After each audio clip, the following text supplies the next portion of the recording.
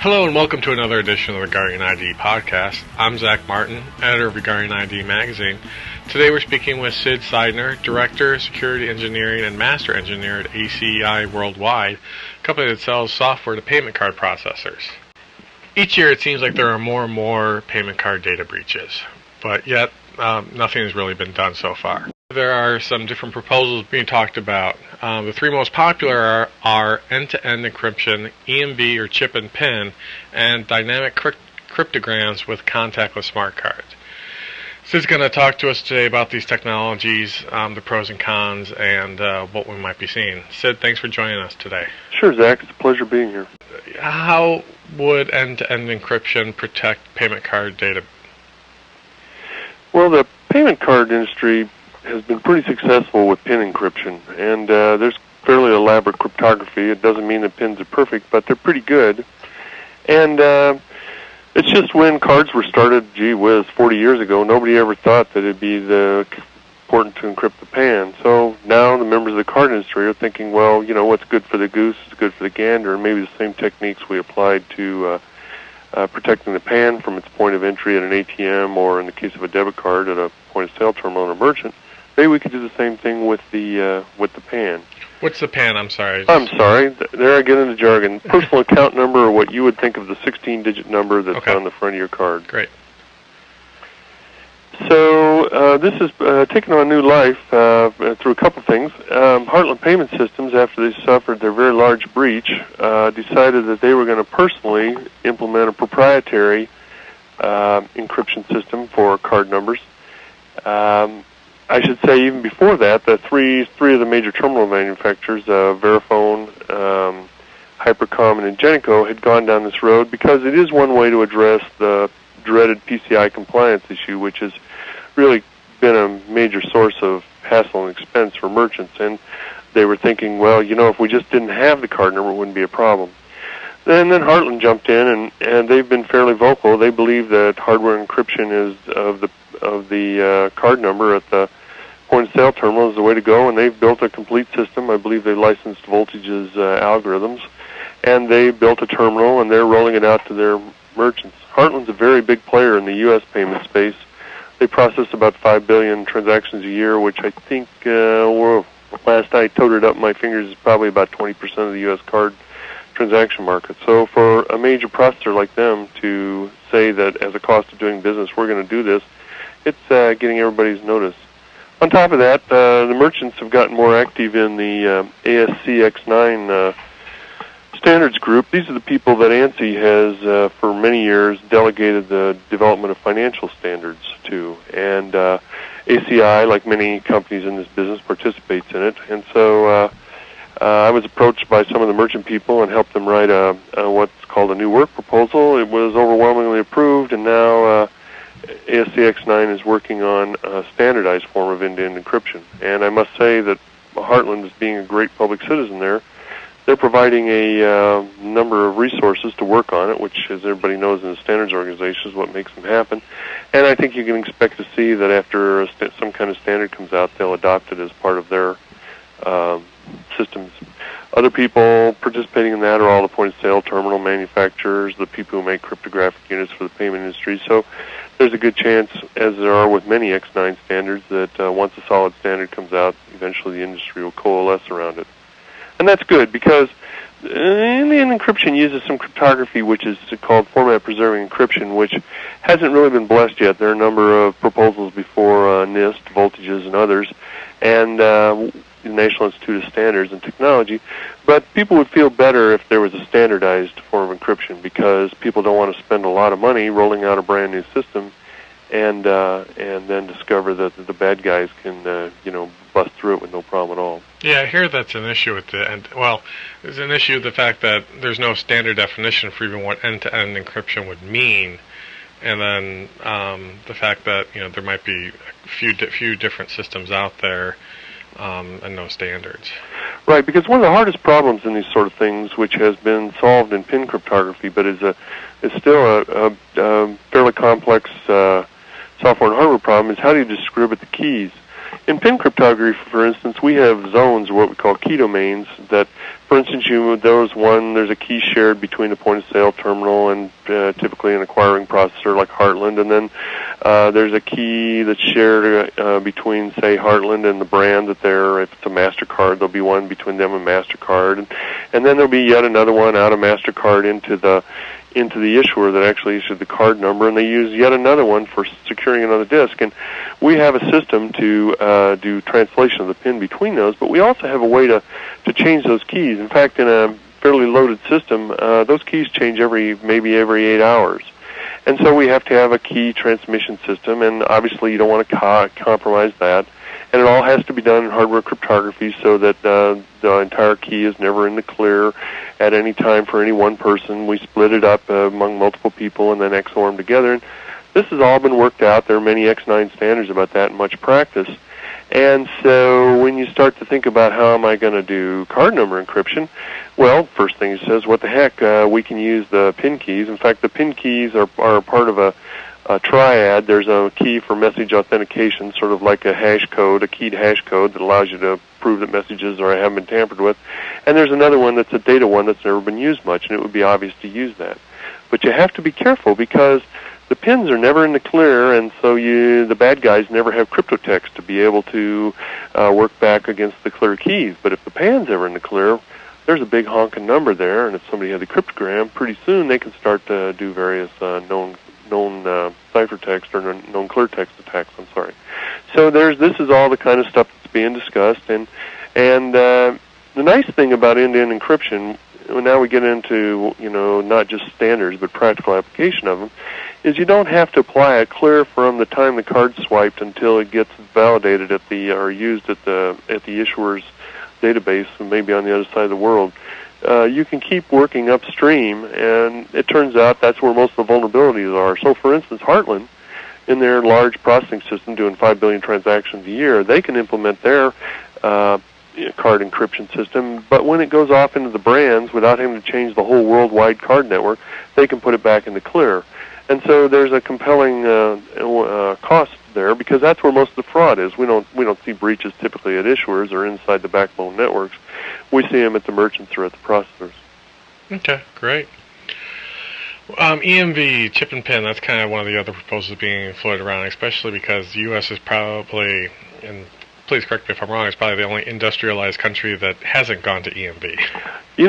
Zach, that might be a pretty fair claim. I never thought about that. EMV stands for Europay, MasterCard, and Visa. It's a smart card that the card brands, through much painful negotiation, agreement, and testing, finally agreed on. There's an EMV code that has specs on it, and this is the card that the payment card industry has agreed on worldwide that we're going to use for payment transactions. And so it's been rolled out quite extensively in Europe, and I think it went into deployment in the UK maybe as long as 8 years ago. And Canada, I believe, comes online with that maybe next year, and I believe Mexico's about on the same time frame. There are others. The nice thing about chip and pin, and where it calls chip, the chip is on the card, and the pin, it's actually, you can do pin validation right on the card with the chip. It's a little computer. And so there are security aspects about this that are very good for what we call card-present fraud. In other words, stolen cards being used at merchants. There's another kind we would call card-not-present, and that would be where you use it over the Internet, or you call somebody up to order out of a mail order catalog. But it has really made a dent in Europe in the card-present fraud, which was its intent. The problem or the situation is, there's a lot of costs in rolling out chip and pin. I think somebody around here told me a while back, anyway, that a couple years ago it had been estimated as about a $15 billion project, because the issuers have to issue new cards to all of the cardholders in the U.S. The merchants have to get terminals that read them. Fortunately, much of the backbone networks are all set up to handle it, and people like us who supply software to many of the processors, our software could happily handle that. In fact, that is one of the things that's nice about EMV, is it's here today and proven, and it's about in version 3 or 4, and you can buy products throughout the entire payment chain that use it and are very cost effective, and most importantly have proven security, improving reliability. One of the concerns that the payment industry has is developing a new end-to-end encryption standard. Is it's going to take a while to get deployed. We want to make where everybody's going to always be a little nervous about security until the bad guys have tried to attack it. So the proponents of EMV say, well, look, we're going to spend a lot of money on rolling out end-to-end encryption throughout the places like the U.S. and the rest of the world. Why don't we just use chip and pin? Because what happens is the chip actually in a payment transaction produces a transaction digest that's signed, and we call it the transaction cryptogram, and that comes, the payment networks are set up to pass that along. So it's very, very hard to stealing the card number doesn't do you any good when you want to make a EMV smart card. You have to have the secrets that are inside it. Each card has its own unique key, and the issuer knows what that key is, and so they can validate all the actions that the card does. The most recent technology proposal out there was from the Smart Card Alliance, talking about dynamic cryptograms with contactless technology. Right. Contactless is being well received. If you've been in a McDonald's or a 7-Eleven, you've probably seen contactless readers. Yeah. Now, there's one mode of that which was very easy to implement and has been getting implemented, and that's what we call MagStripe contactless. And essentially, the contactless just is like if you swiped a magnetic stripe card like we all have in the U.S. through a reader. Instead of having to swipe it through it, it exchanges all that card information over the air, and that doesn't change anything. I mean, in fact, it's maybe even less secure because now anybody sitting around listening, if they were nearby, could pick up the card details. But it was seen in convenience store kind of things, probably not where you're buying your wife expensive jewelry, but in a convenience store where you're doing lots of small purchases, and time and lane matters a lot both to the merchant and to the purchaser, it's pretty okay for that. Well, there's another flavor of that, which, of course, they're rolling out in Europe where they already have smart cards, and that's where it's a full EMV chip that talks, again, instead of the contact, it goes contactless.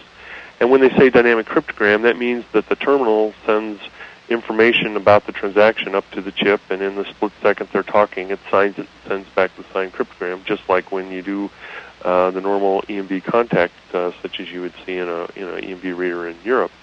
And so what the Smart Card Alliance is saying, there's a pretty canny bunch of people there. It's always been the year of the Smart Card for the last 20 years, so they have a lot of bruises, and there's some pretty smart people. And ACI is also a member of that organization because they are the important voice for smart cards, and we, of course, are very involved in smart cards, being one of the world leaders of EMV technology. So they said, well, look, can't we find some middle ground here? We're already rolling out contactless. What if we just rolled out contactless EMV? We don't have to have, with dynamic cryptograms, we don't have to have such a big bang here because these are new form factors anyway with chips in them. Let's stop doing this MagStripe and start doing the contactless EMV with dynamic cryptograms. And in some senses, that's a no-brainer. It costs a little bit more to do that, but it does provide better security, and if they can get the various players in the payment card thinking that there's some sort of return on their investment for that, then this could coexist easily with end-to-end. But it does start moving the U.S. towards EMV, and particularly if we saw fraud go down or consumers really liked it, we might be in a better situation than if we didn't do this at all. So they have a white paper off their site about this, which I'd recommend to anybody that's interested. It's quite well written, and they're not a bunch of wild-eyed crazies. It's a pretty well-reasoned argument they have, and it's being, just informally, I can tell you within the payment community, it's being widely circulated. A lot of people are thinking about it. Sid, now, if you had to look in your crystal ball and had to try to make a prediction, is there any way you think the industry is going to go? You don't have to make a prediction either, but do you think that there's going to be one that wins out, or is it too soon to tell? Well, so here, we'll take them each at a time. I believe that end-to-end encryption is going to probably could have its day, because Heartland and the people that are working on it are trying to make a real effort to get something out much faster than the sometimes 3 to 5 year time window it seems to produce an X9 financial standard. And since there are I can think of right now 4 competing standards of that. That has value. So, for instance, our customers, we have many customers in the processing and the merchant community, and they come to us and say, hey, we use Ingenicom terminals. Could you adapt your software to do Ingenicom? And so we either make them pay for it or we pay for it out of our R&D, but then here along comes Hypercom and says, I'd like to do the same thing. And, oh, by the way, I actually have some Heartland terminals. I decided I want to be with Heartland more. Can you support that? So many players in the industry would like to coalesce on a common standard so that we can get economies of scale. And again, there is that security issue. So I think because Heartland is willing to put up some resources to get this done, it's actually going to happen pretty soon and probably will come into play because there are already major deployments of each of these 4 technologies, 3 others besides Heartland.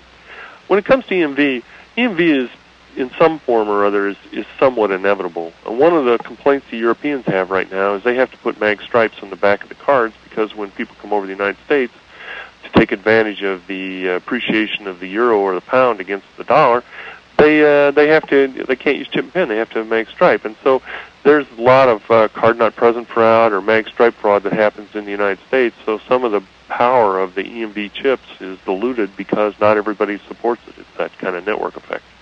And the industry went through some tremendous pain putting that standard together, and even though there's still people that think it's a terrible thing, cryptographically it works just fine. It's a cloning chip card supposedly can be done, but I've never seen a practical or a reported breach where it happened. So I think EMV is really the future, but it's probably going to be in the U.S. or it could be EMV contactless or some combination of the two. They actually have dual cards that have both, the contact chip, but they can do the radio too, so they can work as contactless.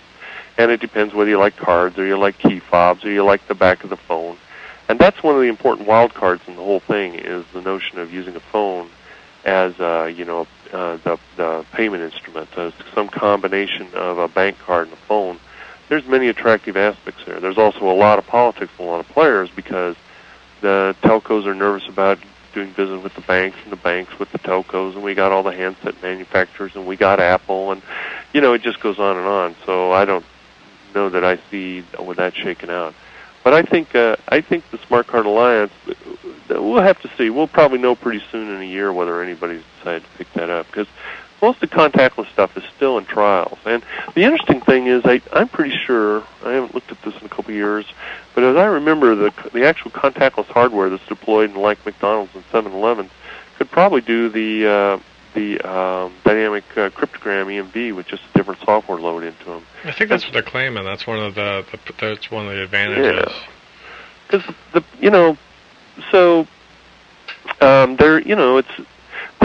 there's about 160 billion payment card transactions done a year. Right. And it's a very large amount of money, and there's been billions and billions put in the investment. I mean, I just mentioned the idea of EMV, but when you think of all the ATMs, cards, processing networks, blah, blah, blah, changing all that stuff casually is a big deal. And as I think I may have mentioned before, it's always important when you're studying our industry to realize that there's 5 major constituencies. There's the issuers who are first, who give the card to the consumers, who are second. Then they present it to the merchants that are third.